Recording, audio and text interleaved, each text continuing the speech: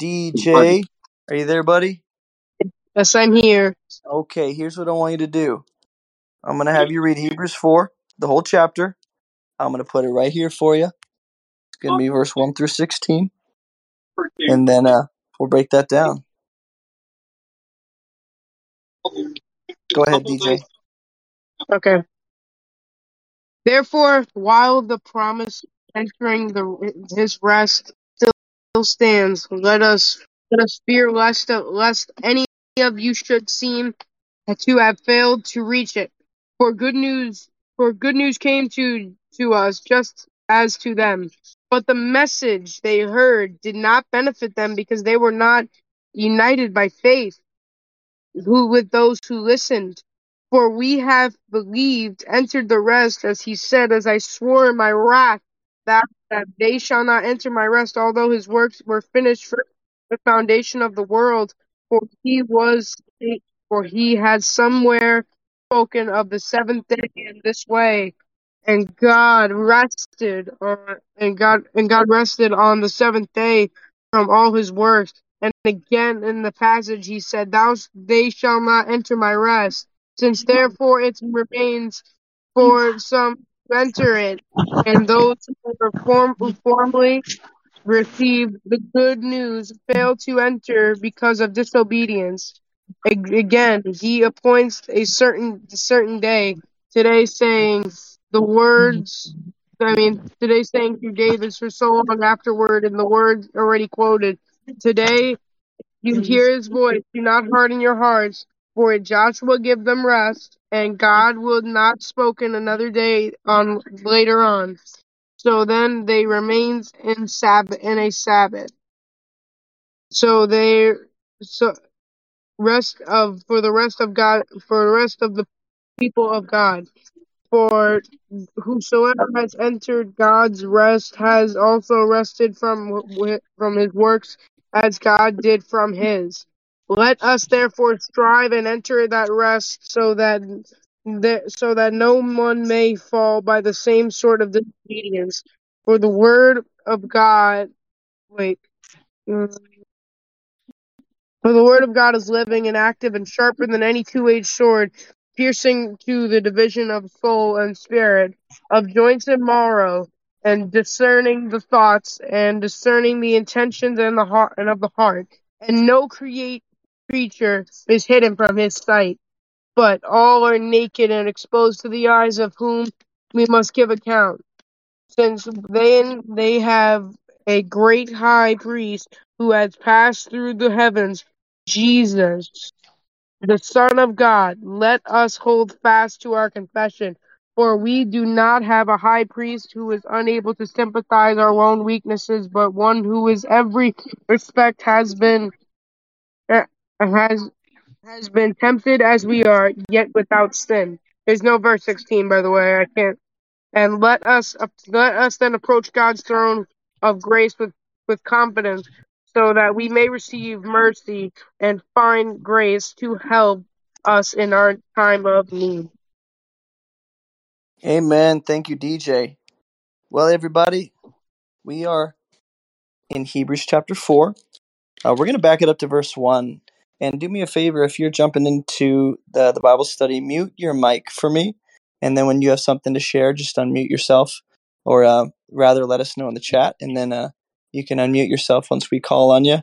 But we want to make sure we have order and no background noise. So Hebrews chapter 4, we're going to break this down together. If you guys have any questions, thoughts, again, we welcome that. I love discussion. Just make sure you raise your hand and let us know you have something to share. So it says in chapter 4, verse 1, therefore, while the promise of entering his rest still stands, let us fear lest any of you should seem to have failed to reach it. For good news came to us just as to them, but the message they heard didn't benefit them because they were not united by faith with those who listened. For we who have believed enter that rest, as he has said, and he's going to quote from Psalm 95. As I swore in my wrath, they shall not enter my rest.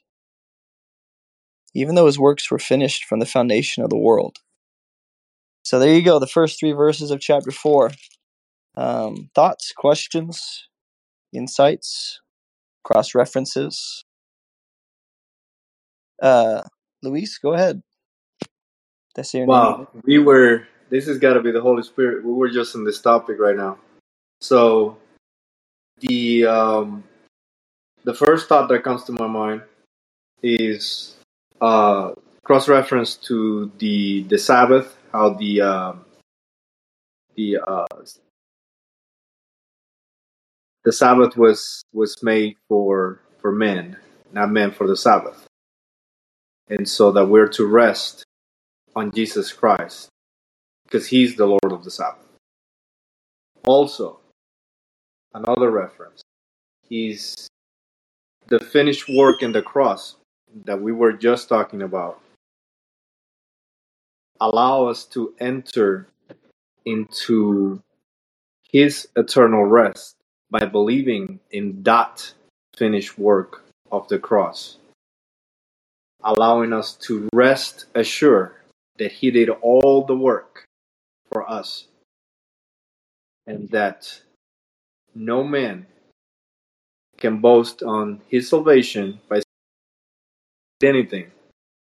So it's truly out of love for us that He did that He sent His only begotten Son, so that through Him all that believe should have that eternal life, which parallels with that rest that we're entering while we're still here. That's all I have to say. Yeah, good stuff. Lots of cross references. What also comes to mind is Jesus says, "Come to me, all who are weary. I'll give you rest." So, we'll get to the middle of chapter 4 where it says, strive to enter that rest. And at the same time, Jesus says, come, I'll give it to you. So what does it mean to strive if it's a free gift? We'll talk about that. But any thoughts, questions just about the first 3 verses? There is a call to fear appropriately, which I don't want to miss that. Rest is a key idea here in this passage for sure.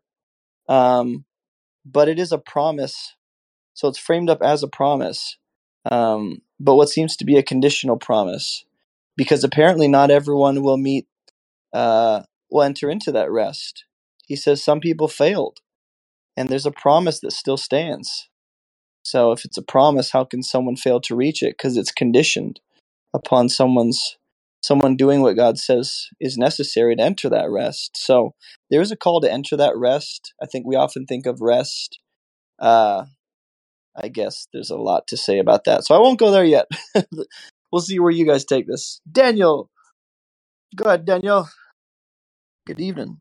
Good morning. Hey, how are you? Sorry, I just switched the phone back on.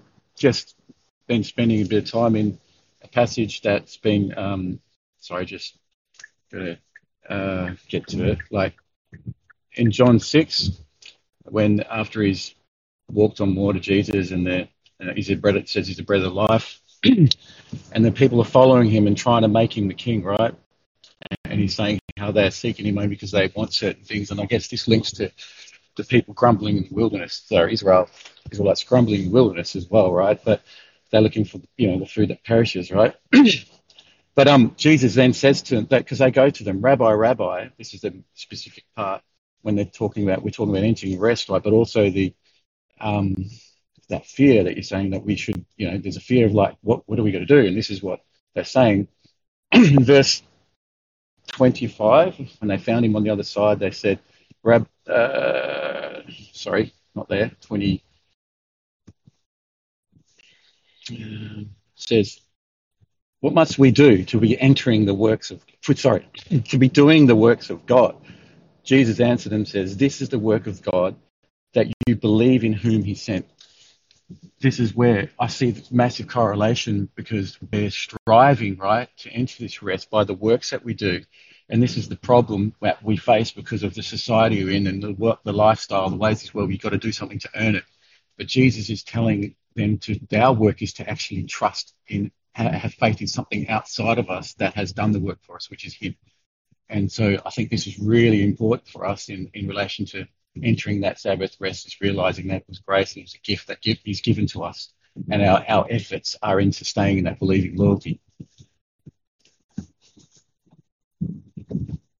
Yeah, absolutely.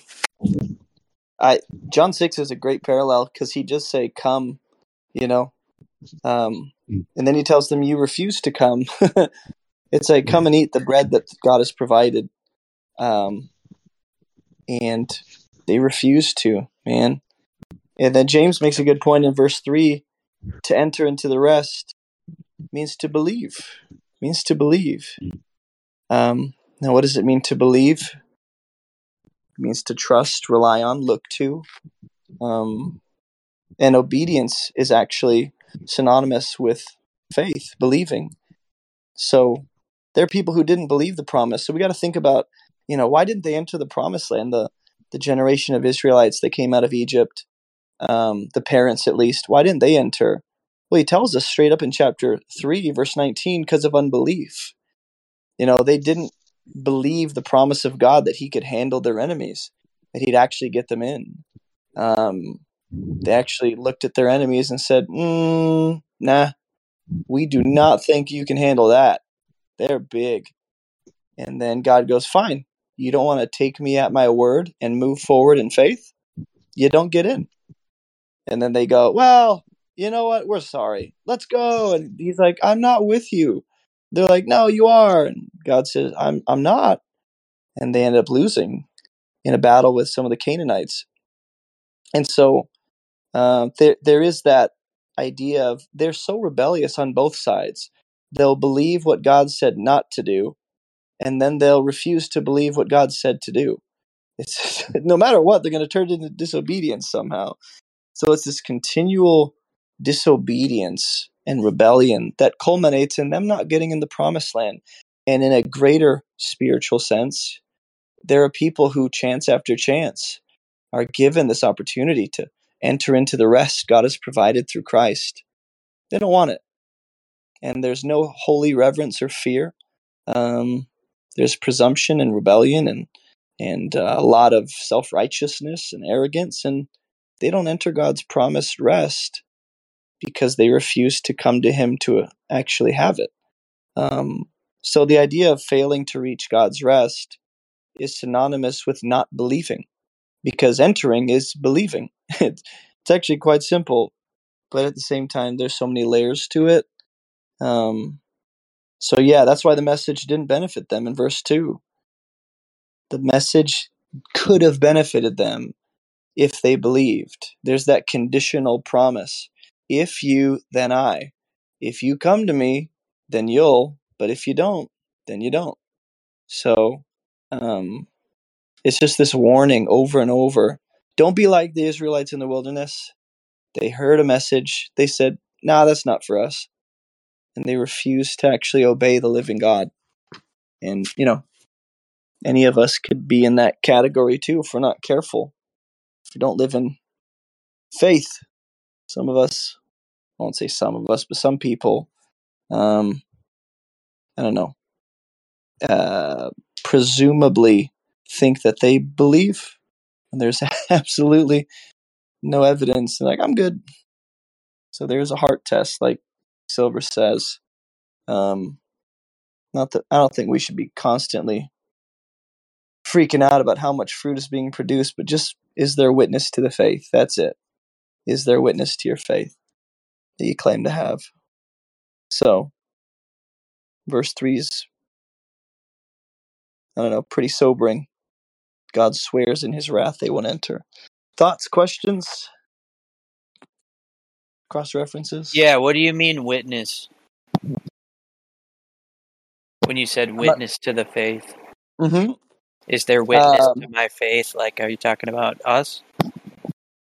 Yeah, anything that testifies that your faith is indeed genuine. That could be the character of Jesus being produced in your life, the fruits of the Spirit, a change in heart, desires, the presence of conviction about sin, a sensitivity towards the things of God, the comfort of the Spirit, all these different things that will eventually begin to manifest in a believer's life over time.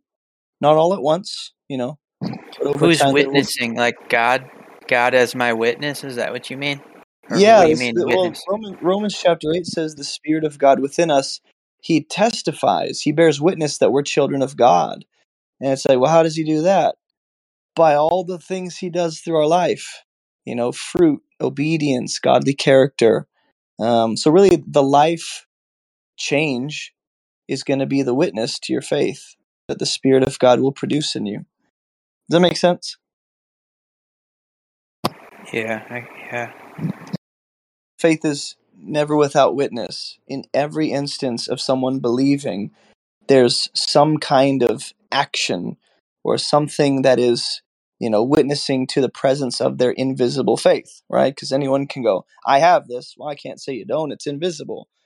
And how do I know the Spirit of God is testifying to me that I'm a child of God, by what he does in my heart and my life, in my mind, and the renewal, sanctification, the growing love for God, all that. So there's not one measurement. It's just the presence of God's work in your life.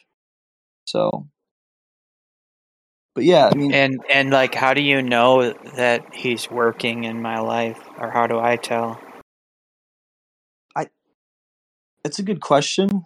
Like, The if you're a homeless bum on the street, how how do they tell that God's working in them?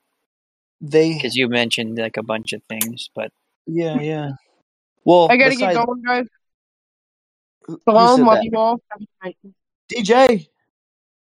All right, buddy. Have a good night. Love you all. Bye bye. Shalom. Bye bye. But Grant, yeah, if you want, you and I can talk offline. I'd love to, because it's obvious there's a lot of questions you have about that. But I kind of want to move forward in the text, and then you and I can have an offline chat, or at least off the chat, because yeah, sure, that would no be a deeper problem. discussion for sure. Okay, I'd love to talk through those things with you. Just reach out to me and message me.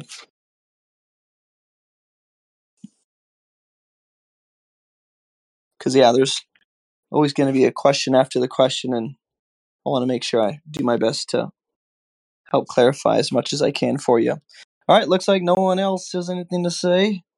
Let's go to verse 4, or at least the end of verse 3.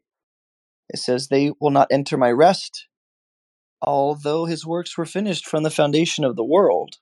Now, that's really interesting. Verse 3 reads like this, we who have believed enter that rest. And you go, well, how do you know that? Well, because he said in Psalm 95 that people who don't believe won't enter his rest. Okay, that makes sense.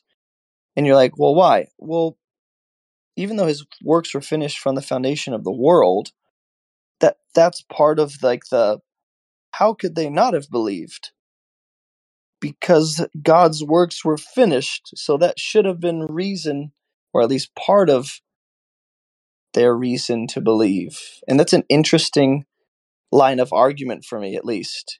I don't know what your versions read, but it's almost like, man, they didn't enter his rest, even though his works were done from the foundation of the world. It's like there's a connection between God resting and the absurdity of them not entering into that rest.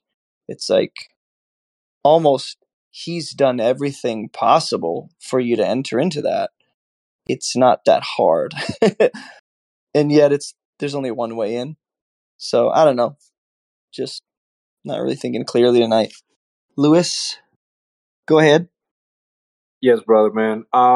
It's just a quick question, just to see where you stand on this. On the rest, do you agree that when it talks about his rest, it's talking about eternal rest, correct?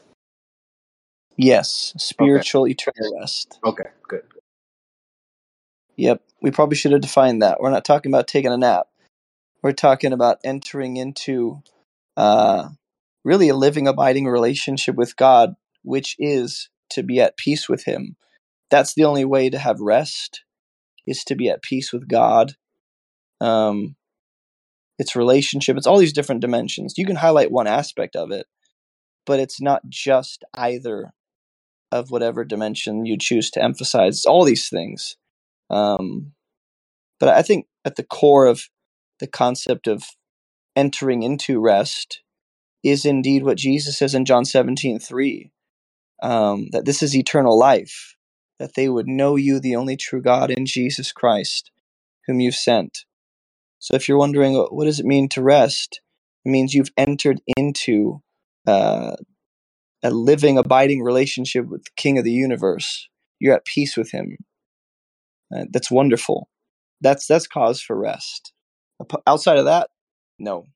There's no cause for peace or rest if you're an enemy of God. So it's very important. Joshua. What it just made me think of was, forgive me if you heard this before, but I feel like I said this last week. I was talking about an evangelist I listened to who says that, you can go around a room. Sorry if you hear my cat meowing. I don't know what's wrong with my cat. You can go around a room and full of people and say, God loves you, God loves you, God loves you. And yes, like every single person is loved by God, but it's a whole nother thing to be loved by God. Like to accept his love. And that's where I think the rest comes in. Like just putting that trust in him. Silver, he uses a analogy of a chair, putting your trust in a chair. Like you put all your weight onto it. You sit down. And I think that analogy works well with rest as well. You sit down, you put all your weight on it, put all your trust in it. And then that's really when you see that the chair holds you up. That's when you know for certain that the chair is sturdy. And with God, even like unshakable and just fully dependable. And when you do that, and it comes from listening to his voice, to the person asking, how do you know if God's working in your life? I think he's working everyone's life because he desires everyone come to repentance, and just enter into relationship with him. Like it's the conviction you just know that he's speaking to you. Although, like for the majority of my life, I didn't listen. It's just rebellious, and so that's where the hardening of the heart comes in. Is when you don't listen, then it's just like there's not a voice even there after so long. But once you start listening, putting your trust in him, you realize that he's in control. Like you were never in control to begin with, and you're just finally like not going against the current anymore. I needed to hear that. Thank you. Praise God. One thing, Joshua, that you brought to mind was, it kind of just made me think about how to answer Grant's question, which is, how do I know God's working in my life? I don't see how, as a believer, I would be completely unaware of how God is working in my life in every different way that he is. Like, it's going to be very obvious. And you won't really have a question about it necessarily. But I think the question arises from, and I don't mean this in any kind of rude way, but an incomplete understanding of Scripture. Meaning, the more that I know God's word, the more I can recognize his work in my life. But even if I have a very minimal understanding of Scripture, I can still recognize at least one way as a believer that God is at work in my life. Like if the living God of the universe, who breathed the stars and spoke everything, if he's going to work in my life, it's going to be very obvious as a believer, especially because of the discernment and the Spirit of God and the new heart that I have. Like I just find it like people use the analogy of salvation. Like, if you encounter the King of the universe, the eternally existent one, if you encounter him and your life is the complete same, never changes, that's the equivalent, not even the equivalent, that's more ridiculous than claiming to have been hit by a semi truck and there's not a scratch on you. I got hit by a semi truck yesterday. Well, I think we would know. There'd be some kind of evidence of impact in some way. And that's what it's like to encounter God, is that over time, I don't think you'll go, I just don't know if he's, at work. It will be so, so obvious, so plain on your life in some way, shape, or form. I just think sometimes we don't see it because we're measuring, how God's going to work in my life by how he's working in one other person's life. And I'm like, he's going to do that. And then we're only looking for that. So I just encourage you, Grant, to just maybe take a step back and go, meditate on where in your life, think through where in your life you see evidence of God working that you might not have considered before, and really think through that. I think it'll be pretty obvious when you think about it. I find it hard to believe that encountering God will leave a person completely unchanged. He will rock a person, and he does. Ken? Such good stuff I just barely walked into. A lot of times we come into faith and belief and knowing for first and foremost, yes, we are looking for the salvation of the propitiation for our sins. That we're looking for that atonement. We're looking to be redeemed. We're looking to be healed. Many different facets on how we come in, but we haven't really learned anything yet. We've understood some things and our need to accept, to confess the truth. In repentance, we confess the truth. Jesus Christ, I need you.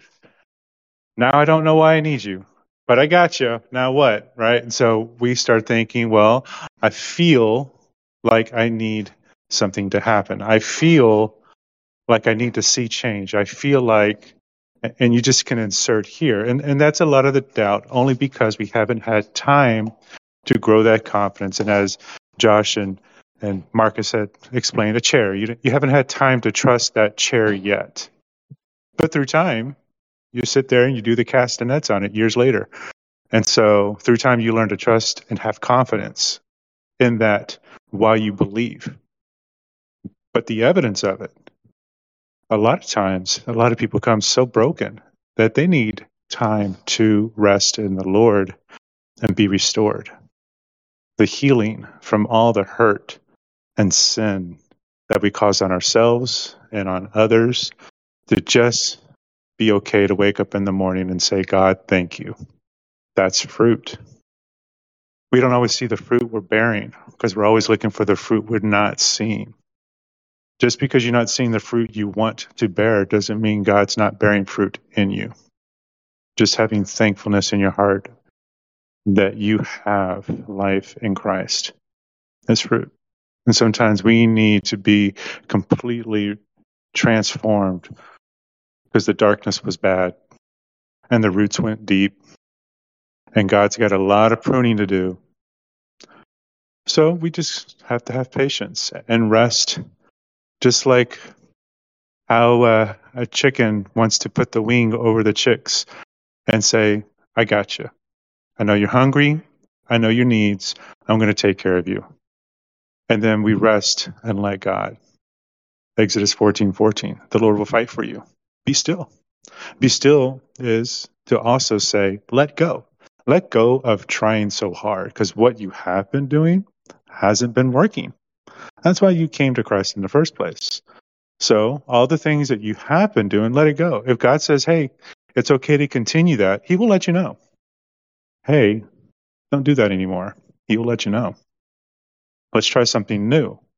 When we get restored, we have to have time to be restored. And that is our wilderness in Christ, and not the wilderness of the darkness of where we came from. Because Christ becomes our manna. Christ becomes that water out of the living rock. Christ becomes that pathway to salvation, that pathway to the promised land. There you go. There you go. You heard the man. Great job, Ken. Lee Pierre. I think I said your name right. Go ahead. Yeah, good night. Can everyone Hello. hear me? Yep, I can hear you. Okay, fantastic. Okay, I just wanted to say, in relation to rest, Matthew 11:28 says that, "Come unto me, all ye that labor and are heavy laden, and I will give you rest. Take my yoke upon you and learn of me, for I am meek and lowly in heart, and you shall find rest unto your souls.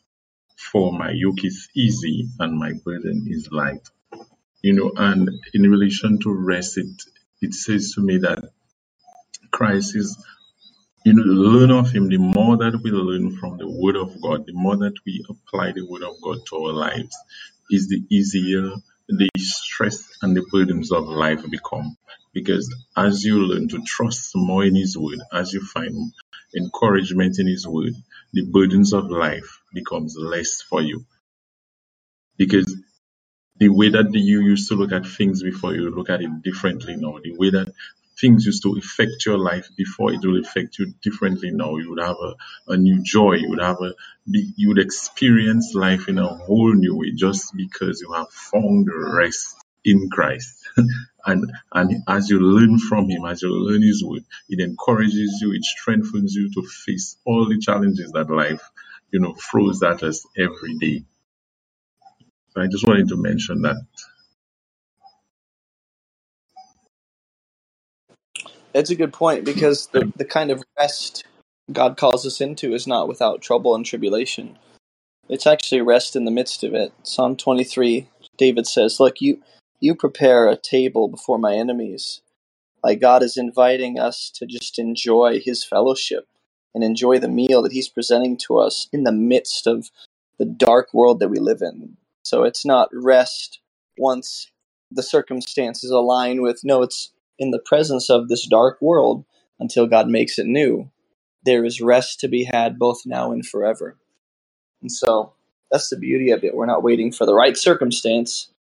Jesus is the peace of God embodied for us to have a relationship with the Father. Daniel, go ahead, my man. Hey, hey, man. Just listening to everyone and the scriptures that we were on, I was it just come to me a bit more when I focused on that part where it says, although his works were finished from the foundation of the world, and listening to everything we're talking about, and in just my own walk, I guess, and our walk that we share with others and we fellowship, it's that journey that, often, like in Grant's question, is like, and I think Ken put it well, because often when you first find that salvation, then you're like, okay, what next, right?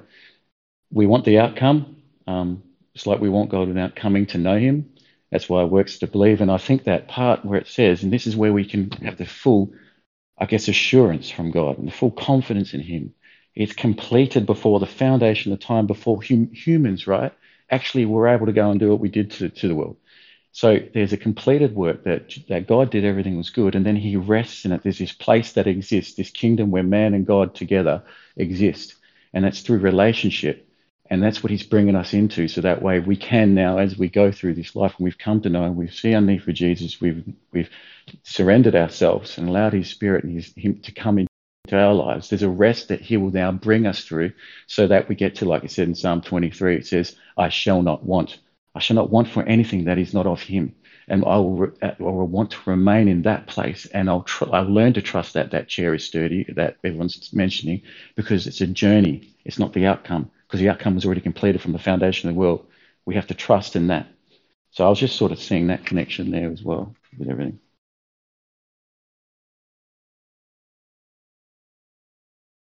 Amen. I love it. Yeah, that statement got me. Yeah, I'm reading it in the NIV, reading it a little differently. It says, "We who have believed enter that rest." Then he declared in his anger, "They shall not enter my rest." And yet his works have been finished since the creation of the world. So there's some line of reasoning that goes like this.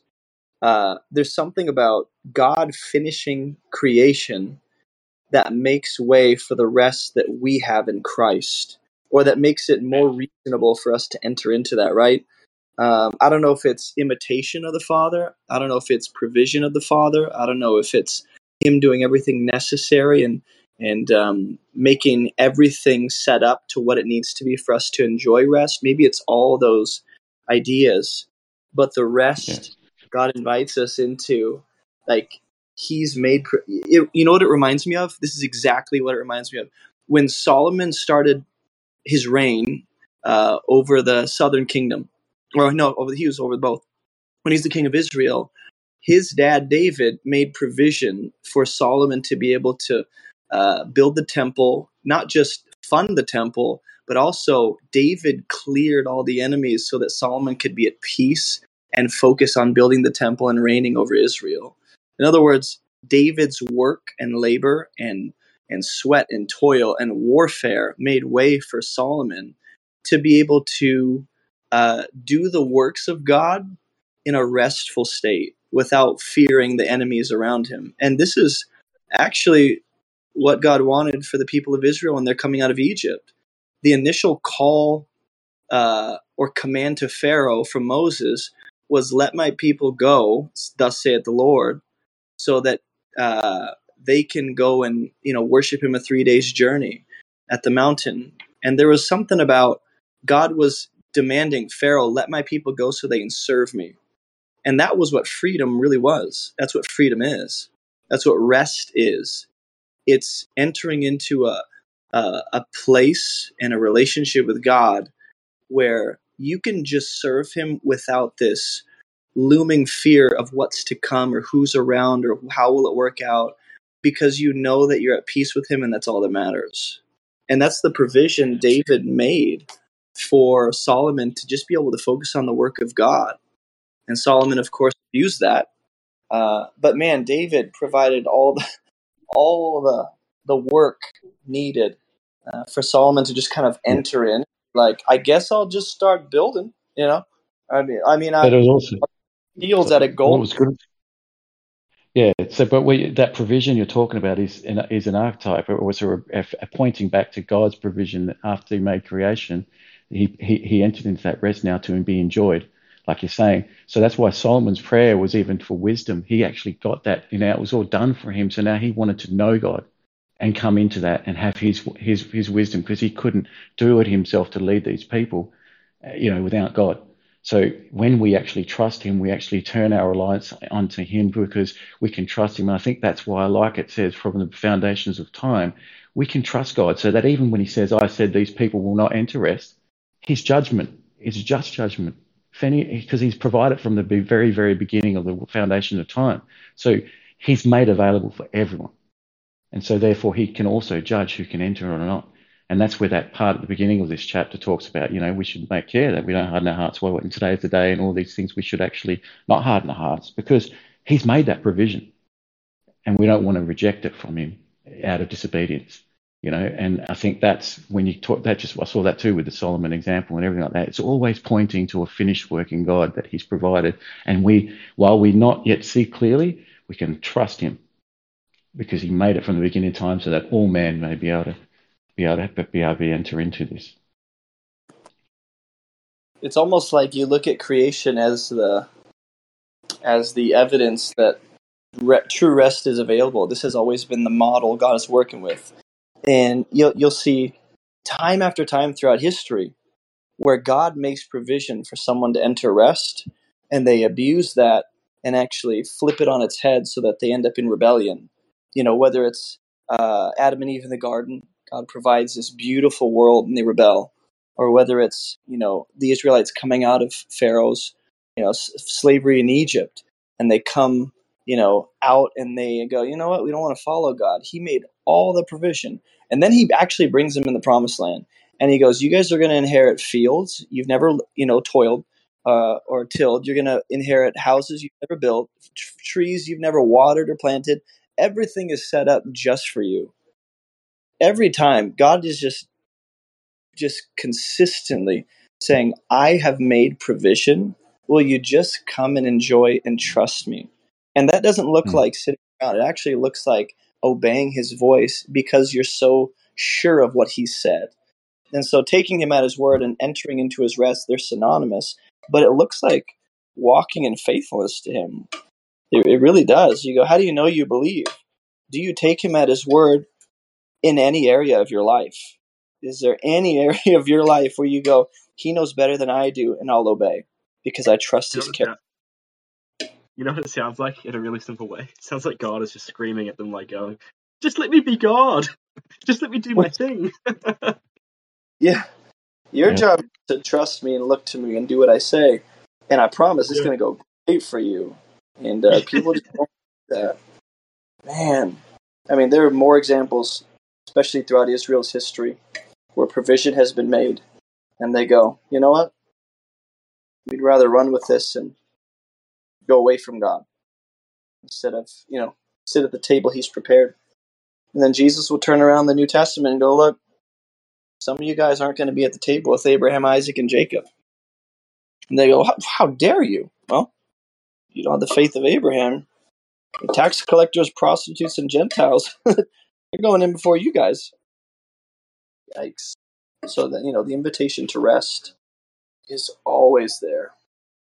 All right, let's see who we got hands up. Lewis. Sorry. Yes, my brother. I heard trust mentioned a lot when it comes, when it comes down to faith. But I wanted to add another dimension to that because I know that it's important to know, and I know that I may be getting a little bit ahead of the ship here because this is actually in Hebrews 11, so it's a little bit farther up. But I just wanted to read this real quick. So now faith is the realization of what is hoped for. We realized it, and the proof of things not seen.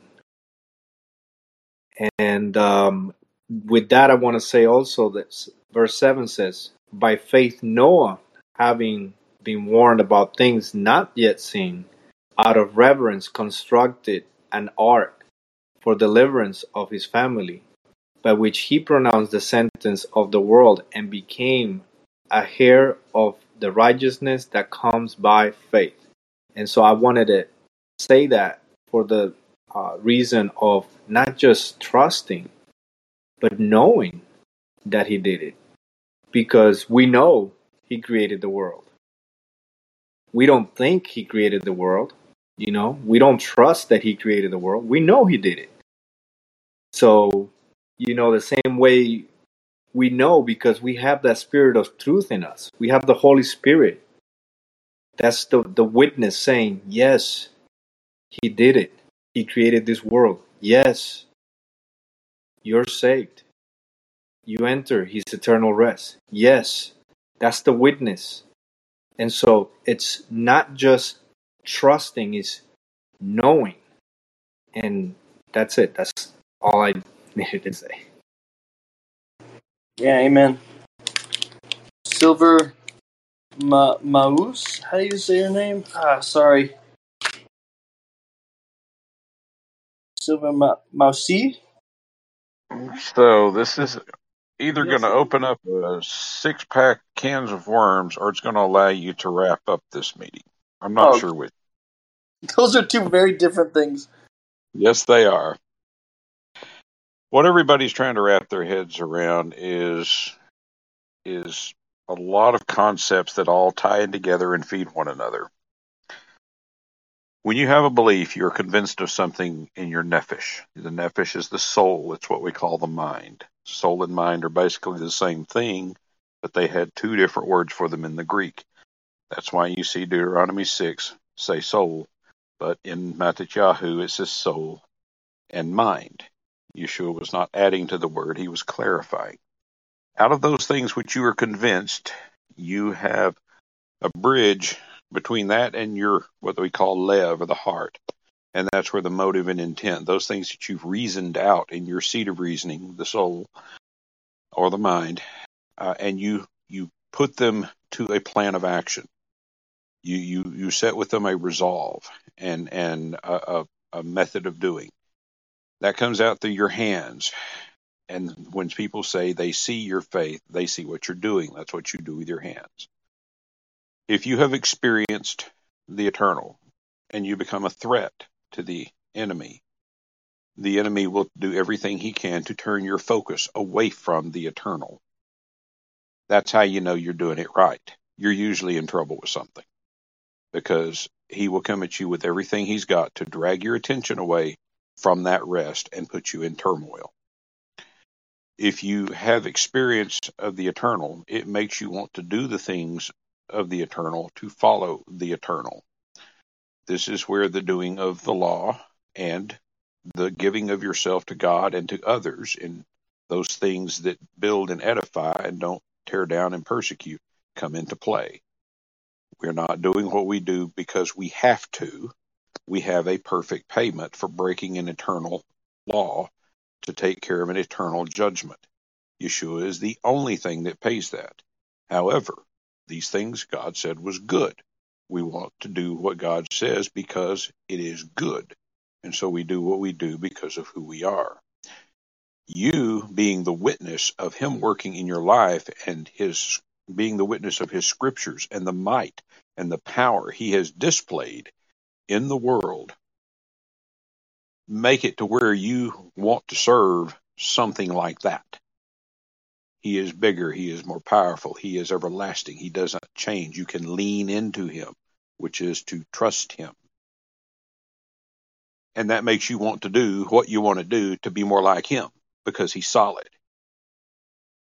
You become a witness to others because they see your faith, what you do with your hands, because of those things which are the intent of your and motive of your lev, because you've been convinced of them in your nephesh or mind, because you had experiential witness yourself of the eternal.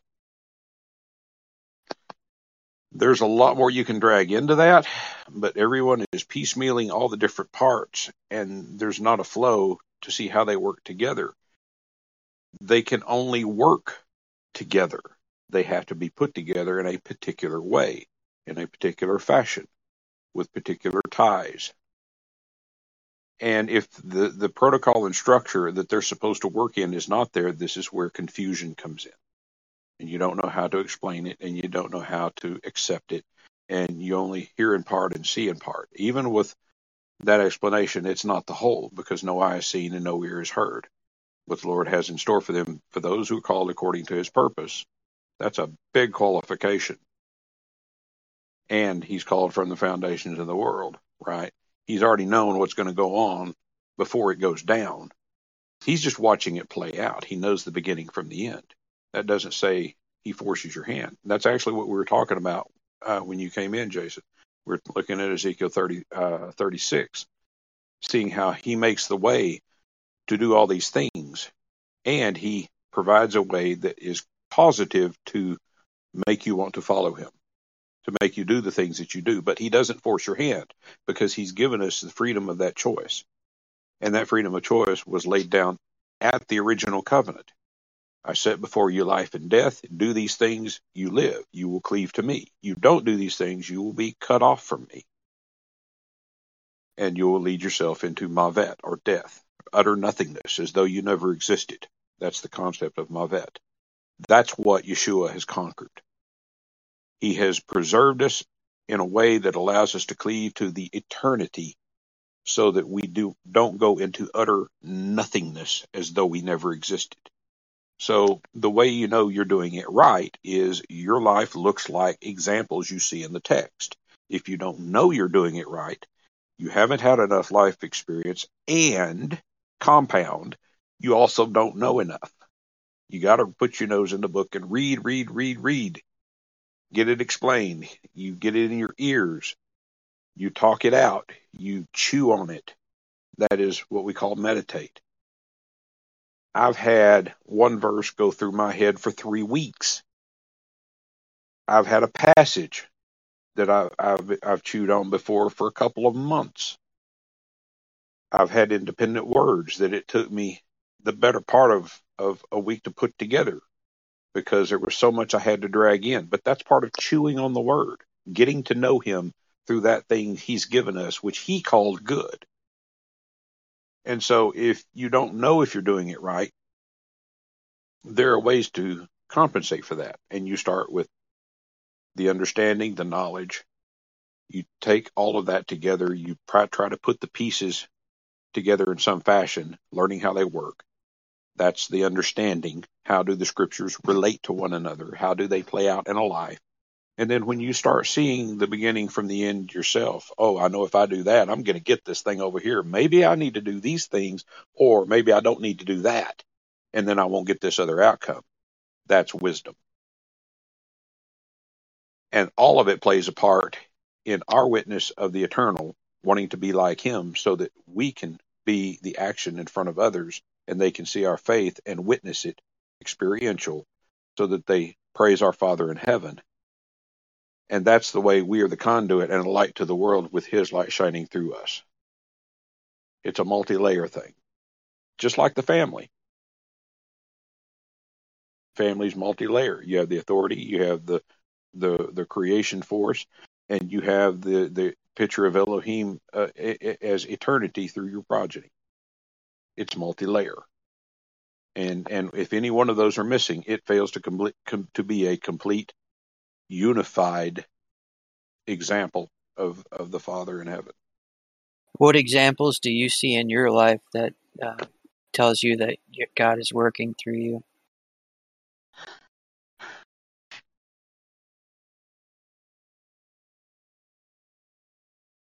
There are honestly so many. I'm sure I've forgotten a lot of them.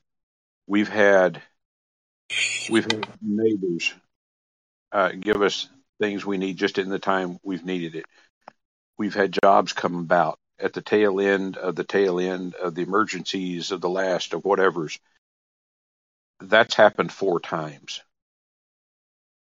Not twice, not 3 times. That's happened 4 times. Oh, those I, are great examples. Thank you. I should have been taken out in a rollover. I came out through the windshield without a scratch. Not, Not yeah, not. one. Oh, sorry. Go ahead.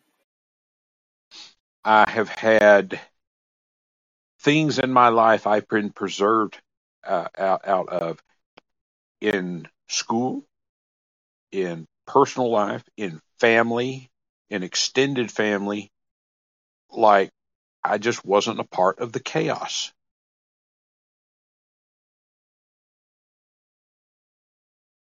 There's literally so many. Part of my mind, I'm not going to say it's been closed off. It's not really, I don't think it's numb. It's just, I have such a trust in God. I don't even worry about it. And if something happens, it's like I expect him to move in my life because I know he loves me. I don't even think about it anymore. I just know he is who he is and he is the good king and he knows what I need before I ask for it. I've stopped even kind of asking because I feel it's petty. I serve such an awesome, large God that I don't have any doubts about whatever I need for wherever he needs me in life to simply be there.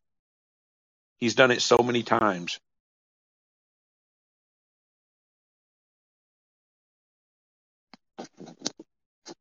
So anyway, for whatever that's worth. Sorry I went so long. Amen. I was worth $1 million silver. I wonder sometimes. No, that was gold. I needed to hear that. Grant, I hope some of that helps. If you're in the good fight, Yeah, it helped a lot. Thanks. if you're in the good fight, you know you're in the good fight, not because it all goes wrong, but because you'll be able to start identifying those things that are literally dragging your attention away from eternity. And if that happens, you have no doubt it's the enemy because he hates eternity. That's right. I'm going to get to Abatha. Go ahead, Abatha. Thank you for waiting. Hello. Can you hear me? Loud and clear.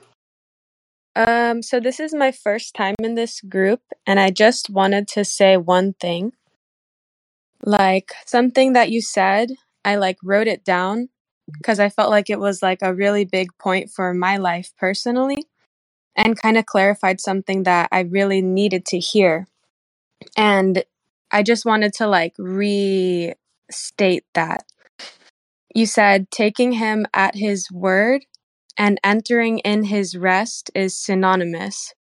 And I just thought that was incredible to think about that comparison. And I literally just wanted to repeat that. That's it. I mean, when you really think about that, thank you for sharing that with us. That's the crux of what we're saying. So our meeting is that, I don't know, we overcomplicate faith. Everyone wants to dissect it and break it down into 9 different textbooks. And faith is amazing. It's profound. But at the same time, it's very simple. You take him at his word. And you can explain the Nefesh, and Silver, that was probably the best way you've explained it before. I've heard you explain it several times. But that's what it is. As God goes, hey, you want rest? And you go, yeah. He goes, my son's worked for it. You want it? Yeah. And you take him at his word. And that's going to look a bunch of different ways throughout your life. It's going to look a little different. But what Silver's getting at is you might say, the necessary fruit of growing obedience, because we're all talking about the chair. The chair is awesome, and we all want to sit on the chair. But sometimes the chair, in our own mind feels a little shaky. It's not. He's steadfast. He's stable. But the more you walk with him and do what he says and see how he comes through, and you have moments like Silver where, at the last minute, God comes through and answers your prayer, your confidence in him grows, so that the next time he tells you to do something, you have a more of a trust to actually do it. So yeah, thank you for sharing. That's gonna resonate with someone. Why don't you end us, Ken? We got to get out of here. Amen. For all of you who are still seeking, who are still trying to just figure it out, who just got their feet wet in the waters of the Holy Spirit, it can easily become overwhelming. But as Scripture says, don't worry about tomorrow. Tomorrow has its own worries. Worry about today. What has God set you out that you can do just for today? And so we bring God into our plans. If God is in your heart, then include him into what you're going to do through the day. Lord, I got to go to work today. Lord, I got to deal with this person today. Lord, I want to love my family today. Lord, I want to just be a little bit more kinder to that person. So we do this day in and day out. We die to the flesh and we live in spirit. And through that, we will learn his understanding, because that's seeking him. That's meditating on his word. He says to do these things, to go forward and love your neighbor. He says to go forward and find ways to be gentle and showing that you are living a life set apart from who you were before. That is your witness. That is your testimony. And that is just part of saying, I was over here before, lost. I reached out to Christ and I got transformed. And every day is a testimony to who you are. Some days are great, some days are mundane, and some days not so great.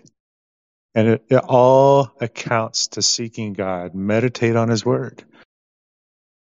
And so this is taking rest in him. You have his word on your tongue, in your heart, and that transforms you. You may not see it in action today, but you may be speaking it in words, and your actions will follow. And so day in and day out, don't worry about the next 10 years ahead. If you are trying to die daily to the flesh and live in spirit, 10 years comes real fast, and you're going to look back and go, I was what? I did what? Thank you, Lord. Thank you for transforming me. And you're going to have nothing but thankfulness. And enjoy the process.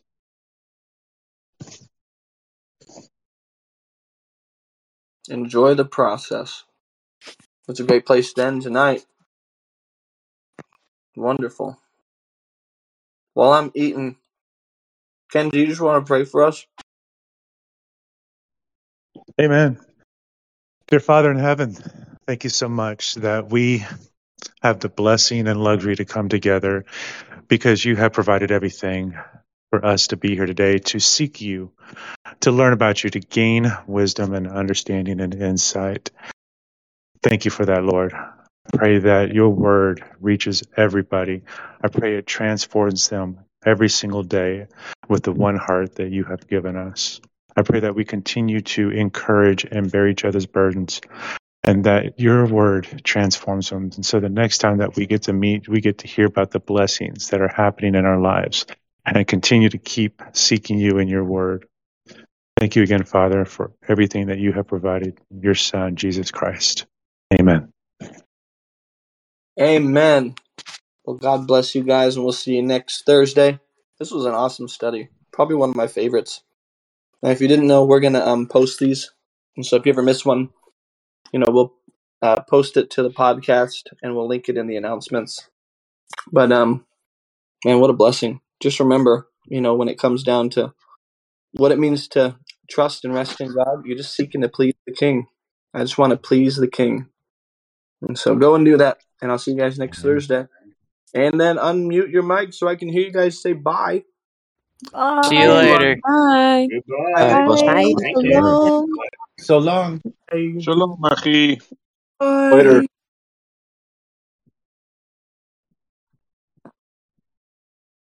Adios. Man, I wish we had this many people all the time. Right? I think I came in on the tail end of all of this, but it was good. It was good. It was really good. So the Yeah, I whole missed thing will get the part. posted. The whole thing. Yeah. I mean, it's funny because right before this whole thing started, we were talking about this very same topic, and then the Holy Spirit decided, well, we're gonna continue talking about it. That's great. Maybe he just prepped us. Amen. I think what was on the schedule was already on the schedule. If anything was rogue, it was the pretext. God's Or providence. He's or got all things or our planned. minds, because sometimes our minds are not aligned. You know, it's funny you should observe that. That's kind of the way things happen in my life. I have no doubts about things that belong to the eternal. Yeah, thank you for what you said before, Mouse, because it really made me think. It's what I'm going through at the moment. I'm going through a wee stage where I'm learning about God's providence and that His hands just over everything, every tiny aspect in my life. And I suppose in the bigger picture, there's really nothing I need to be worrying about. Literally nothing, because He's got it in control. Well, the way that it's described is that the